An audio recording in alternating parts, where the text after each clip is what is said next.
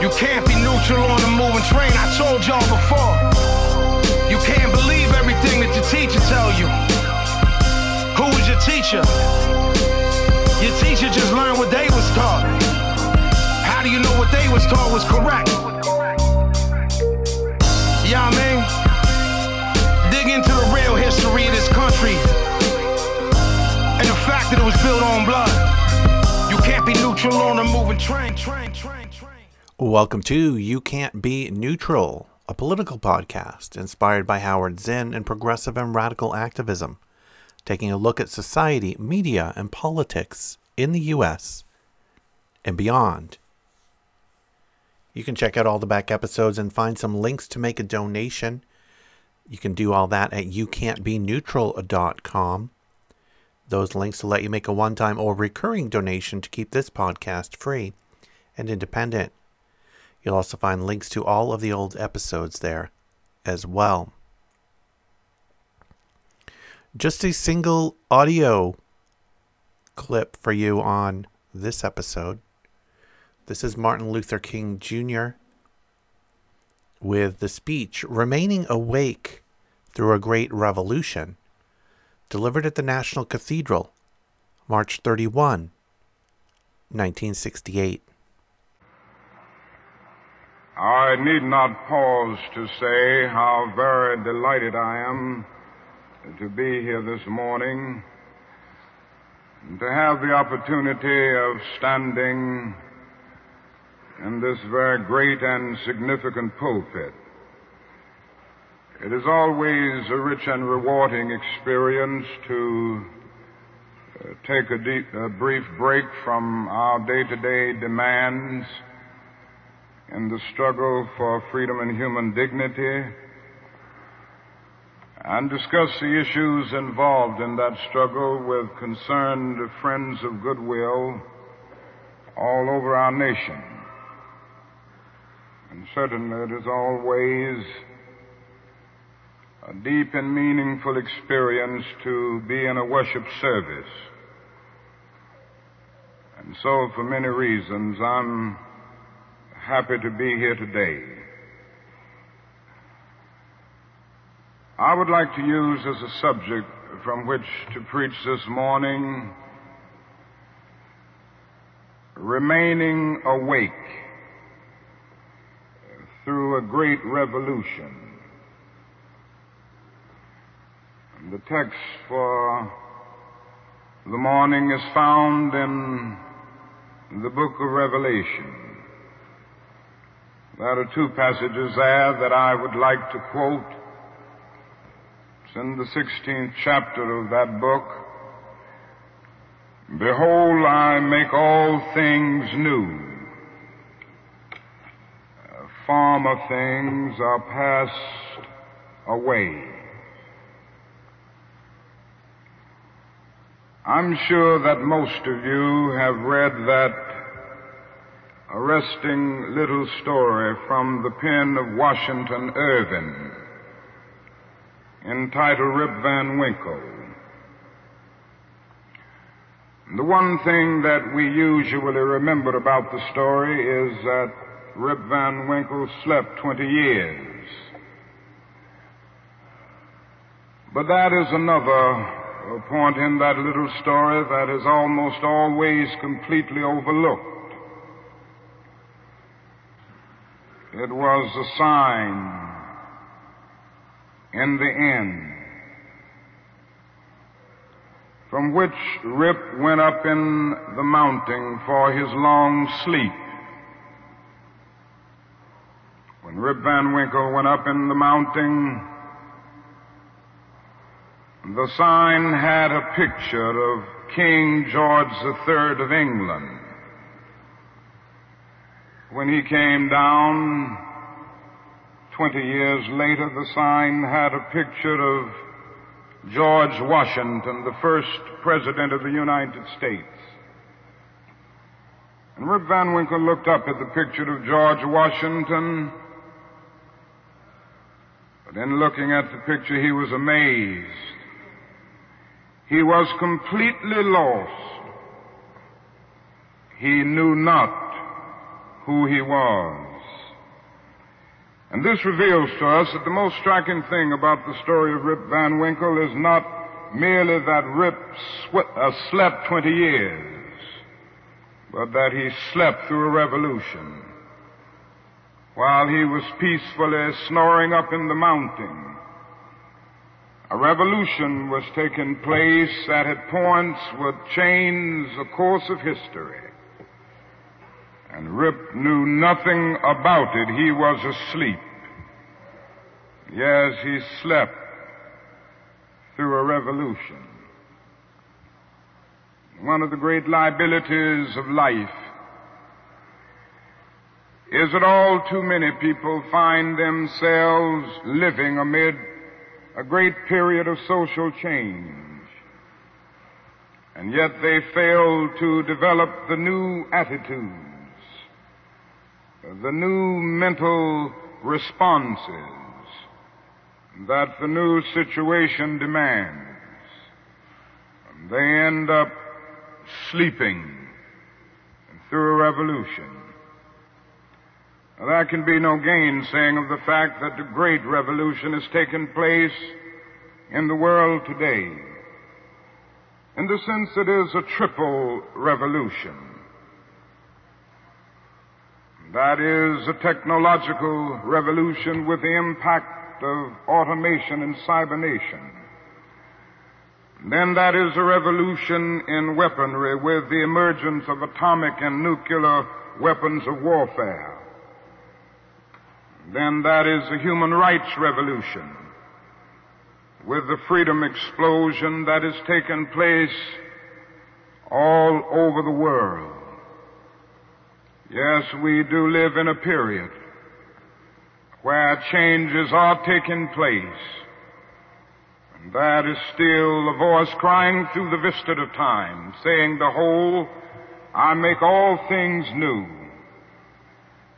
Former things are passed away."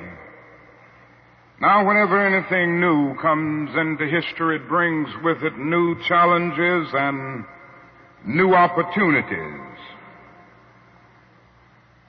And I would like to deal with the challenges that we face today as a result of this triple revolution that has taken place in the world today. First, we are challenged to develop a world perspective. No individual can live alone. No nation can live alone. And anyone who feels that he can live alone is sleeping through a revolution. The world in which we live is geographically one. The challenge that we face today is to make it one in terms of brotherhood. Now, it's true that the geographical oneness of this age has coming to be to a large extent through modern man's scientific ingenuity. Modern man, through his scientific genius, has been able to dwarf distance and place time in chains. And our jet planes have compressed into minutes distances that once took weeks and even months. All of this tells us that our world is a neighborhood.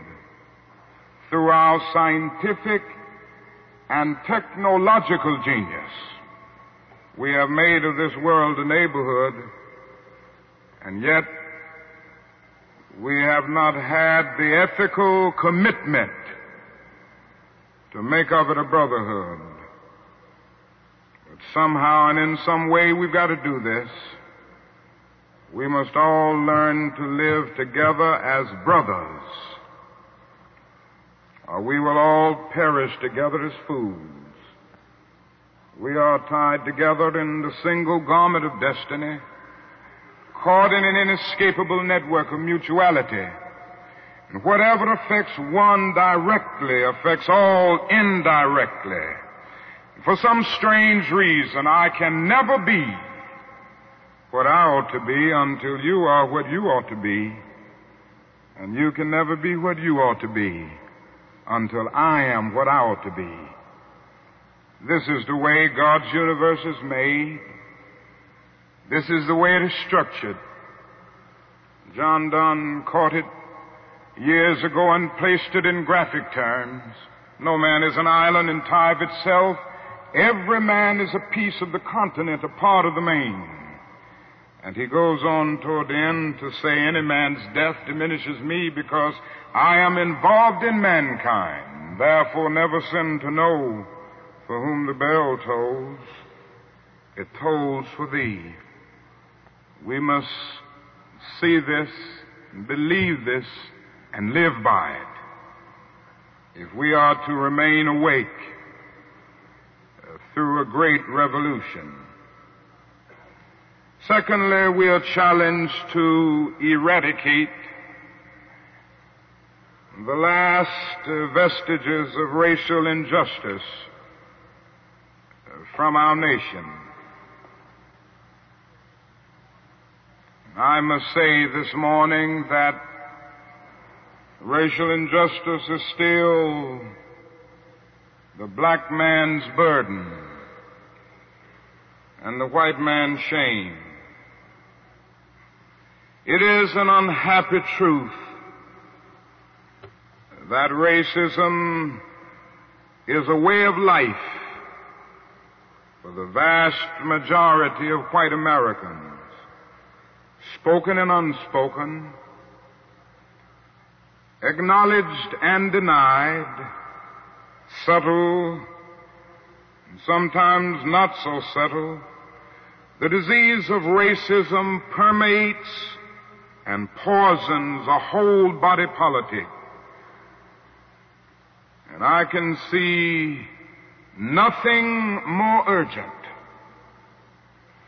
than for America to work passionately and unrelentingly to get rid of the disease of racism. Something positive must be done.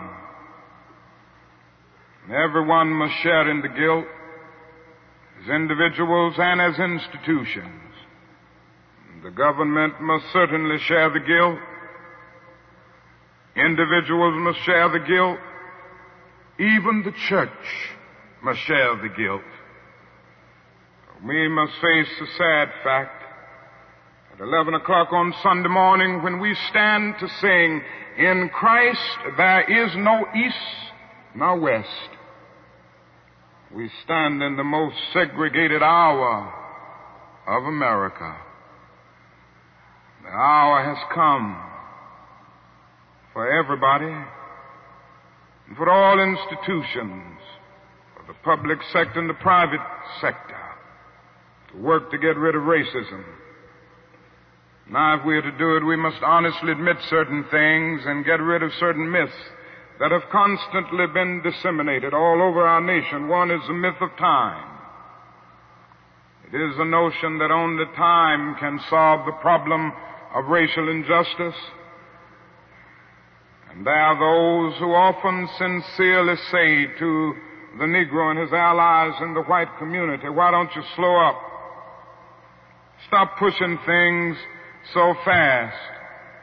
Only time can solve the problem. And if you will just be nice and patient and continue to pray, in 100 or 200 years, the problem will work itself out." Well, that is an answer to that myth. And it is that time is neutral. It can be used either constructively or destructively. And I'm sorry to say this morning that I'm absolutely convinced that the forces of ill will in our nation, the extreme rightists of our nation, the people on the wrong side, have used time much more effectively than the forces of goodwill. And it may well be that we will have to repent in this generation, not merely for the vitriolic words and the violent actions of the bad people, but for the appalling silence and indifference of the good people who sit around and say, wait on time. Somewhere we must come to see that human progress never rolls in on the wheels of inevitability. It comes through the tireless efforts and the persistent work of dedicated individuals who are willing to be co-workers with God. And without this hard work, time itself becomes an ally of the primitive forces of social stagnation. So we must help time and realize that the time is always ripe to do right. Now that is another myth that still gets around. It is a kind of over-reliance on the bootstrap philosophy. And there are those who still feel that if the Negro is to rise out of poverty, if the Negro is to rise out of slum conditions, if he is to rise out of discrimination and segregation, he must do it all by himself. And so they say the Negro must lift himself by his own bootstraps. They never stop to realize that no other ethnic group has been a slave on American soil. The people who say this never stop to realize that the nation made the black man's color a stigma. But beyond this, they never stop to realize the debt that they owe a people who were kept in slavery 244 years. In 1863, the Negro was told that he was free as a result of the Emancipation Proclamation being signed by Abraham Lincoln. But he was not given any land to make that freedom meaningful. It was something like keeping a person in prison for a number of years and suddenly discovering that that person is not guilty of the crime for which he was convicted. And you just go up to him and say, now you're free. But you don't give him any bus fare to get to town. You don't give him any money to get some clothes to put on his back or to get on his feet again in life. Every code of jurisprudence would rise up against this. And yet this is the very thing that our nation did to the black man. It simply said, you're free. And it left him there penniless, illiterate, not knowing what to do. And the irony of it all is that at the same time that the nation failed to do anything for the black man, through an act of Congress, it was giving away millions of acres of land in the West and the Midwest, which meant that it was willing to undergird its white peasants from Europe with an economic floor. But not only did it give the land, it built land-grant colleges to teach them how to farm. Not only that, it provided county agents to further their expertise in farming. Not only that, as the years unfolded, it provided low interest rates so that they could mechanize their farms. And to this day, thousands of these very persons are receiving millions of dollars in federal subsidies every year not to farm. And these are so often the very people who tell Negroes that they must lift themselves by their own bootstraps. It's all right to tell a man to lift himself by his own bootstraps, but it is a cruel jest to say to a bootless man that he ought to lift himself by his own bootstraps. We must come to see that the roots of racism are very deep in our country. And there must be something positive and massive in order to get rid of all of the effects of racism and the tragedies of racial injustice. Now, that is another thing closely related to racism that I would like to mention as another challenge. We are challenged to rid our nation and the world of poverty. Like a monstrous octopus, poverty spreads its nagging, prehensile tentacles into hamlets and villages all over our world. 2/3 of the peoples of the world go to bed hungry tonight. They are ill-housed, they are ill-nourished, they are shabbily clad. I've seen it in Latin America, I've seen it in Africa. I've seen this poverty in Asia. I remember some years ago, Mrs. King and I journeyed to that great country known as India. And I never will forget the experience. It was a marvelous experience to meet and talk with the great leaders of India. To meet and talk with and speak to thousands and thousands of people all over that vast country. These experiences will remain dear to me as long as the cords of memory shall lengthen. But I say to you this morning, my friends, there were those depressing moments. How can one avoid being depressed when he sees with his own eyes evidences of millions of people going to bed hungry at night? How can one avoid being depressed when he sees with his own eyes God's children sleeping on the sidewalks at night? In Bombay, more than 1 million people sleep on the sidewalks every night. In Calcutta, more than 600,000 sleep on the sidewalks every night. They have no beds to sleep in. They have no houses to go in. How can one avoid being depressed when he discovers that out of India's population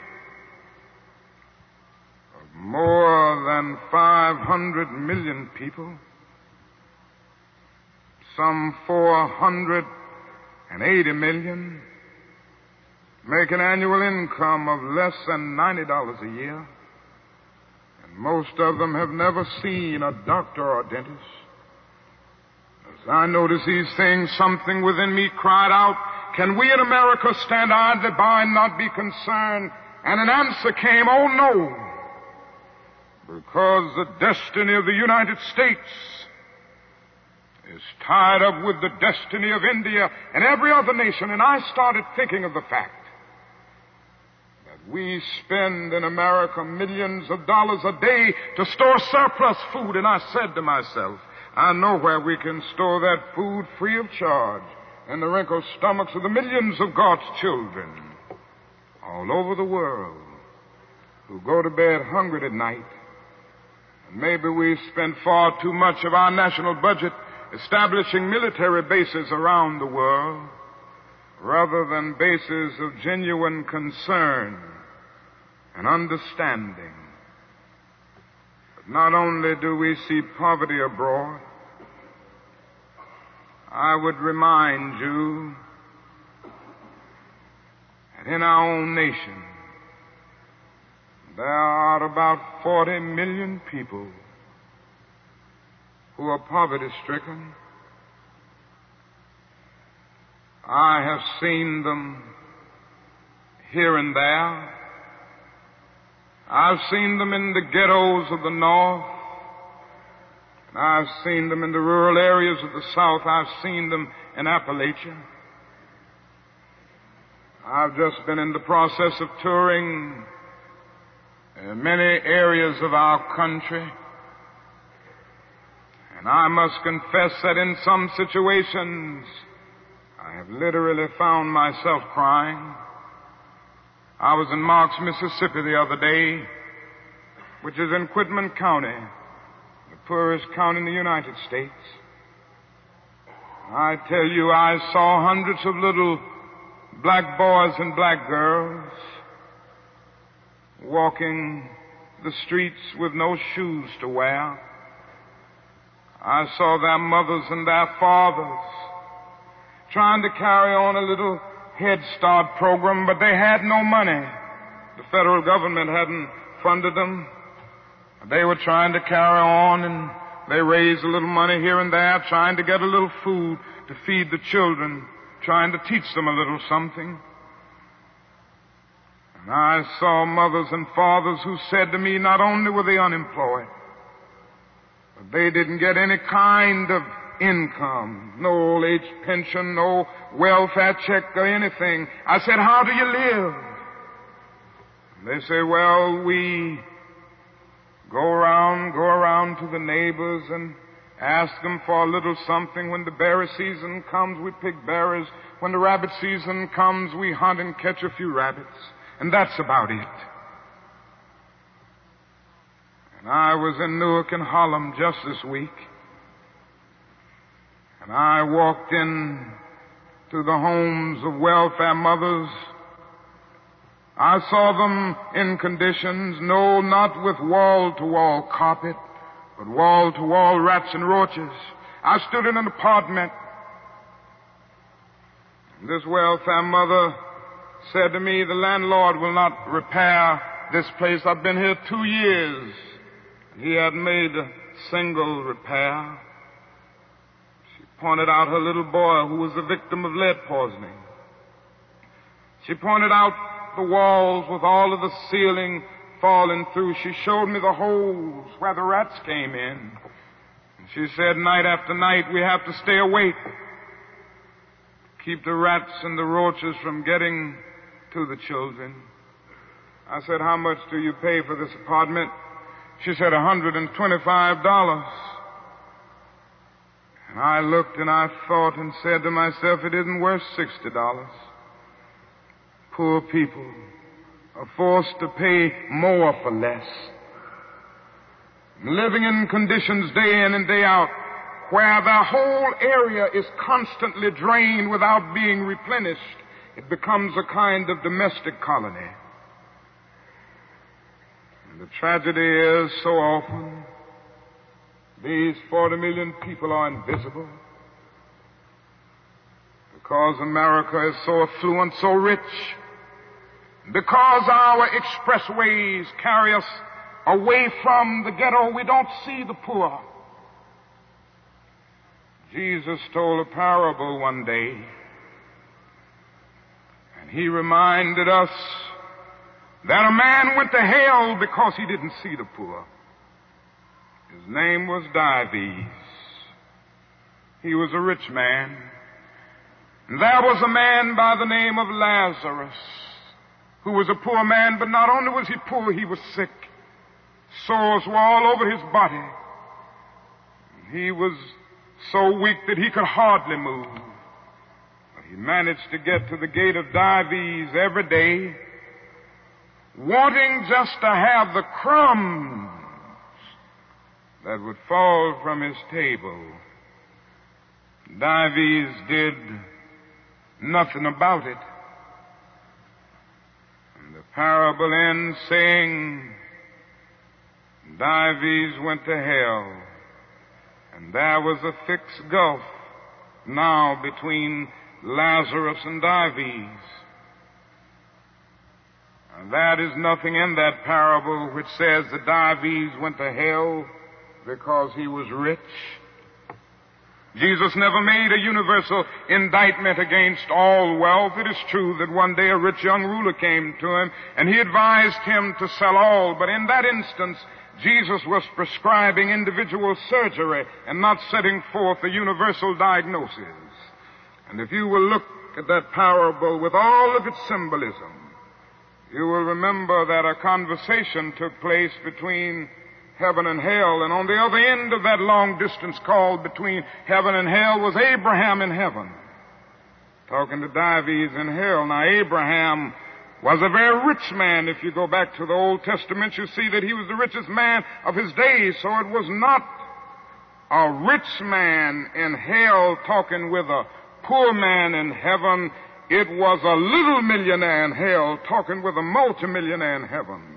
Dives didn't go to hell because he was rich. Dives didn't realize that his wealth was his opportunity. It was his opportunity to bridge the gulf that separated him from his brother Lazarus. Dives went to hell because he passed by Lazarus every day and he never really saw him. He went to hell because he allowed his brother to become invisible. Dives went to hell because he maximized the minimum and minimized the maximum. Indeed, Dives went to hell because he sought to be a conscientious objector in the war against poverty. And this can happen to America, the richest nation in the world. There's nothing wrong with that. This is America's opportunity to help bridge the gulf between the haves and the have-nots.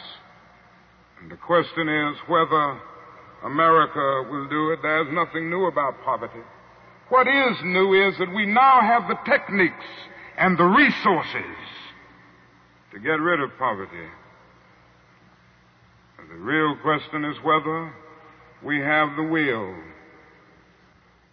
In a few weeks, some of us are coming to Washington to see if the will is still alive or if it is alive in this nation. We're coming to Washington in a poor people's campaign. Yes, we're going to bring the tired, the poor, the huddled masses. We're going to bring those who have known long years of hurt and neglect. We're going to bring those who've come to feel that life is a long and desolate corridor with no exit sign. We're going to bring children and adults and old people, people who've never seen a doctor or a dentist in their lives. We're not coming to engage in any histrionic gesture. We're not coming to tear up Washington. We're coming to demand that the government will address itself to the problem of poverty. We read one day, we hold these truths to be self-evident, that all men are created equal, that they are endowed by their Creator with certain inalienable rights, that among these are life, liberty, and the pursuit of happiness. But if a man doesn't have a job or an income, he has neither life nor liberty and the possibility for the pursuit of happiness. He merely exists. We're coming to ask America to be true to the huge promissory note that it signed years ago. And we're coming to engage in dramatic, non-violent action to call attention to the gulf between promise and fulfillment, to make the invisible visible. Why do we do it this way? We do it this way because it is our experience that the nation doesn't move around questions of genuine equality for the poor and for black people until it is confronted massively, dramatically, in terms of direct action. Great documents are here to tell us something should be done. We met here some years ago in the White House Conference on Civil Rights, and we came out with the same recommendations that we will be demanding in our campaign here, but nothing has been done. The President's Commission on Technology, Automation, and Economic Progress recommended these things some time ago. Nothing has been done. Even the urban coalition made up of mayors of most of the cities of our country and the leading businessmen have said that these things should be done. Nothing has been done.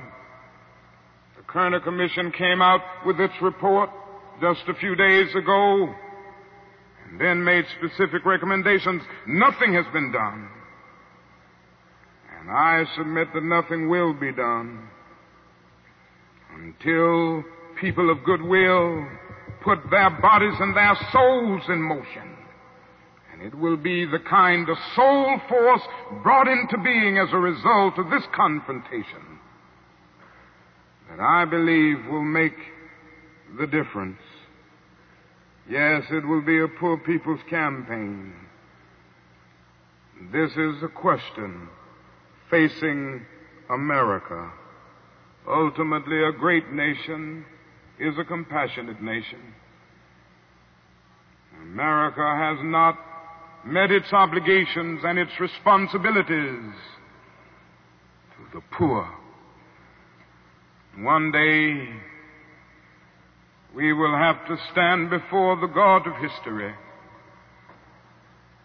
and we will talk in terms of things we've done. Yes, we will be able to say, we build gargantuan bridges to span the seas. We build gigantic buildings to kiss the skies. Yes, we made our submarines to penetrate oceanic depths. We brought into being many other things with our scientific and technological power. And it seems that I can hear the God of history saying, that was not enough. But I was hungry, and ye fed me not. I was naked, and ye clothed me not. I was devoid of a decent sanitary house to live in, and ye provided no shelter for me. And consequently, you cannot enter the kingdom of greatness if ye do it unto the least of these, my brethren. Ye do it unto me. That's the question facing America today. And I want to say one other challenge that we face is simply that we must find an alternative to war and bloodshed. Anyone who feels, and there are still a lot of people who feel that way, that war can solve the social problems facing mankind, is sleeping through a revolution.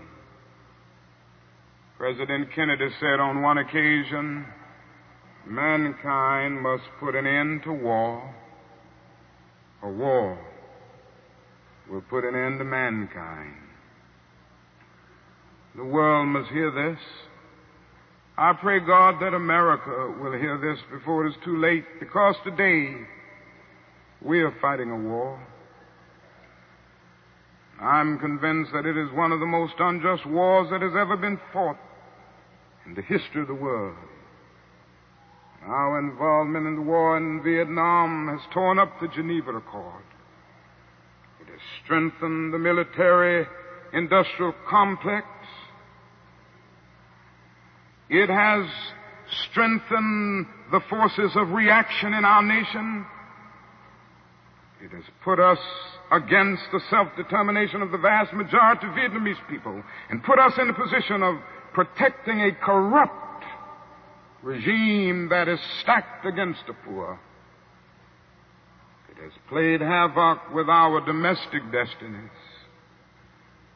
And this day we are spending $500,000 to kill every Viet Cong soldier. Every time we kill one, we spend about $500,000, while we spend only $53 a year for every person characterized as poverty-stricken in the so-called poverty program, which is not even a good skirmish against poverty. But not only that, it has put us in a position of appearing to the world as an arrogant nation. And here we are 10,000 miles away from home, fighting for the so-called freedom of the Vietnamese people when we've not even put our own house in order. And we force young black men and young white men to fight and kill in brutal solidarity. And yet when they come back home, they can't hardly live on the same block together. The judgment of God is upon us today. And we could go right down the line and see that something must be done, and something must be done quickly. We have alienated ourselves from other nations, so we end up morally and politically isolated in the world.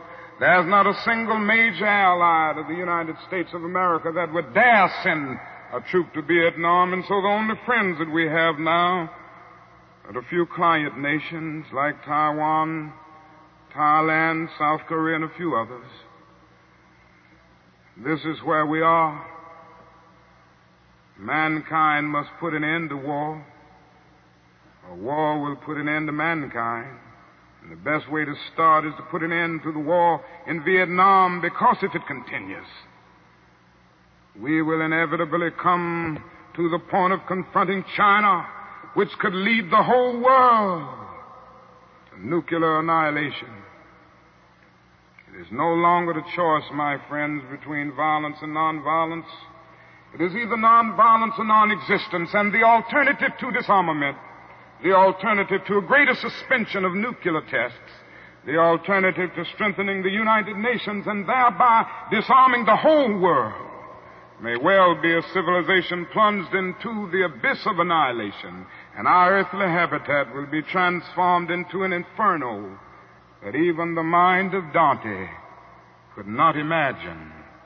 This is why I felt the need of raising my voice against that war and working wherever I can to arouse the conscience of our nation on it.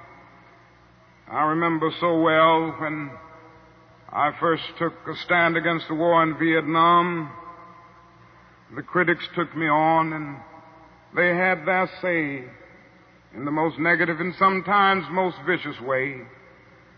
One day a newsman came to me and said, "Dr. King, don't you think you're going to have to stop now opposing the war and move more in line with the administration's policy? Because I understand that it has hurt the budget of your organization, and people who once respect you have lost respect. People who once respected you have lost respect for you. Don't you feel that you really got to change your position?" I looked at him and I had to say, "Sir, I'm sorry, you don't know me. I'm not a consensus leader. I do not determine what is right and wrong by looking at the budget of the Southern Christian Leadership Conference or by taking a sort of Gallup poll of the majority opinion. Ultimately, a genuine leader is not a searcher for consensus, but a mold of consensus. On some positions, cowardice asks the question, is expedient? And then expediency comes along and asks the question, is it politic? Vanity asks the question, is it popular? And conscience asks the question, is it right? And there comes a time when one must take a position that is neither safe, nor politic, nor popular. But he must do it because conscience tells him it is right. And I believe today that that is a need for all people of goodwill to come with a massive act of conscience and say, in the words of the old Negro spiritual, we ain't gonna study war no more. This is the challenge facing modern man. Let me close by saying that we have difficult days ahead in the struggle for justice and peace. But I will not yield to a politic of despair. I'm going to maintain hope. As we come to Washington in this campaign, the cards are stacked against us. This time we will really confront a Goliath. God grants that we will be that David of truth set out against the Goliath of injustice, the Goliath of neglect, the Goliath of refusing to deal with the problems, and go on with a determination to make America the truly great America that it is called to be. I say to you that our goal is freedom. And I believe we're going to get there, because however much she strays away from it, the goal of America is freedom. Abused and scorned though we may be as a people, our destiny is tied up in the destiny of America. Before the Pilgrim Fathers landed at Plymouth, we were here. Before Jefferson etched across the pages of history the majestic words of the Declaration of Independence, we were here. Before the beautiful words of the Star-Spangled Banner were written, we were here. And for more than 2 centuries, our forebears labored here without wages. They made cotton king, and they built the homes of their masters in the midst of the most humiliating and oppressive conditions. And yet out of a bottomless vitality, they continue to grow and develop.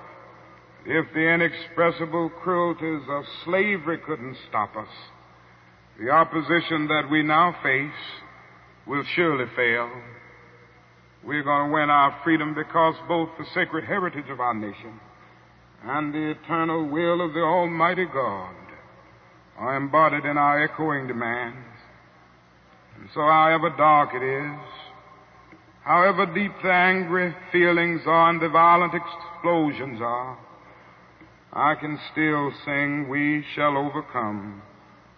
We shall overcome because the arc of the moral universe is long, but it bends toward justice. We shall overcome because Carlyle is right. No lie can live forever. We shall overcome because William Cullen Bryant is right. Truth-crushed earth will rise again. We shall overcome because James Russell Lowell is right, as we were singing earlier today. Truth forever on the scaffold, wrong forever on the throne. Yet that scaffold sways the future, and behind the dim unknown standeth God within the shadow, keeping watch above his own. With this faith, we will be able to hew out of the mountain of despair a stone of hope. With this faith, we will be able to transform the jangling discords of our nation into a beautiful symphony of brotherhood. Thank God for John, who centuries ago out on a lonely, obscure island called Patmos caught vision of the New Jerusalem descending out of heaven from God, who heard a voice saying, behold, I make all things new. Former things are passed away. God grant that we will be participants in this newness and this magnificent development. If we will but do it, we will bring about a new day of justice and brotherhood and peace. And that day the morning stars will sing together, and the sons of God will shout for joy. God bless you. And that will wrap up this episode of You Can't Be Neutral. Remember, you can find all the back episodes at youcan'tbeneutral.com. You can follow on Twitter at YCBNeutral. And you can listen to this and all my podcasts playing 24/7 at movingtrainradio.com. And now, a moment of Zen. Thanks for listening. My first teaching job was at Spelman College in Atlanta, Georgia. My first real teaching job. I had a few unreal teaching jobs. But Spelman College, Atlanta, Georgia, black women's college in Atlanta. I went down there in 1956 and stayed there. My wife and I and our 2 little kids lived in the black community around Spelman College. And those were probably the most educational years of my life. Those were the years of the movement. And my students became involved in the movement, and I became involved in the movement. And from Atlanta, I went down to Albany, Georgia, and to Selma, Alabama, and Hattiesburg, Mississippi, and Greenwood, Mississippi, and Jackson, and other places. And as I say, learned a lot. One of the things I learned was the capacity of human beings who seem powerless to create enormous power just by their own acts of getting together, of sacrificing together, of taking risks together, and how against what seem insurmountable odds, things can change by people determining to change them. Because what could be a tougher situation than for black people in Mississippi or Alabama or Southwest Georgia to decide to change a deeply embedded set of social relations that had existed in those societies for a long time? And it didn't look like it could be done, but it was done. And to see that happen, and to see people who were quiet and silent suddenly speak up, people who were just going about every day doing their job, apparently, and this is what, remember they used to say, well, people here are happy with their lives. Look at them. They're just going about their daily work. Well, one thing I learned is not to mistake silence for acceptance. Not to think because people aren't doing anything at any particular time that they're not capable of doing something an hour from now.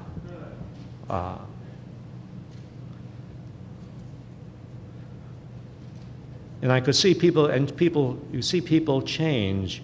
My students at Spelman College were the most controlled students. They were taught to be controlled. They were supposed to be controlled. They were the daughters of maids and laundresses and porters and sharecroppers, and they were supposed to go to college so they could lift themselves up into the black middle class and make something of themselves. And so the idea was to stick to their work, stick to their studies and become successful and don't get into trouble.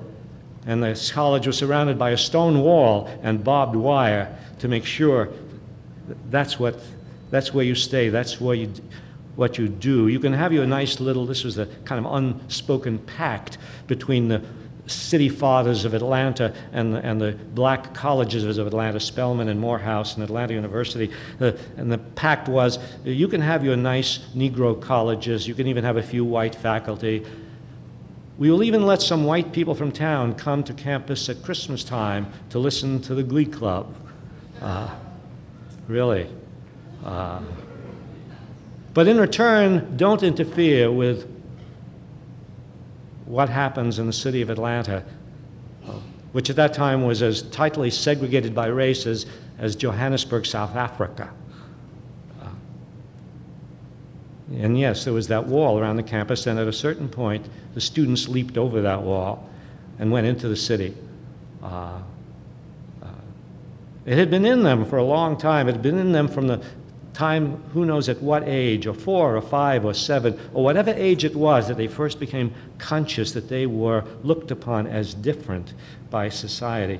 Sometimes my students would write to me about that first time in their lives when they became conscious of the fact that they belonged to a different group that was looked on in a certain way.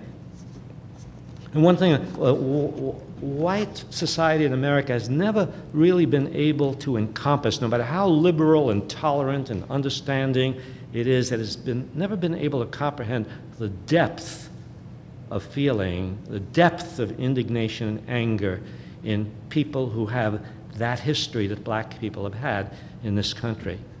And so when they behave in ways that are incomprehensible to us, like exulting or some of them exulting, some black people exulting at the acquittal of O.J. Simpson, say, what's wrong with them? Forgetting that people are never reacting only to the immediate event. People are always reacting to their own lives.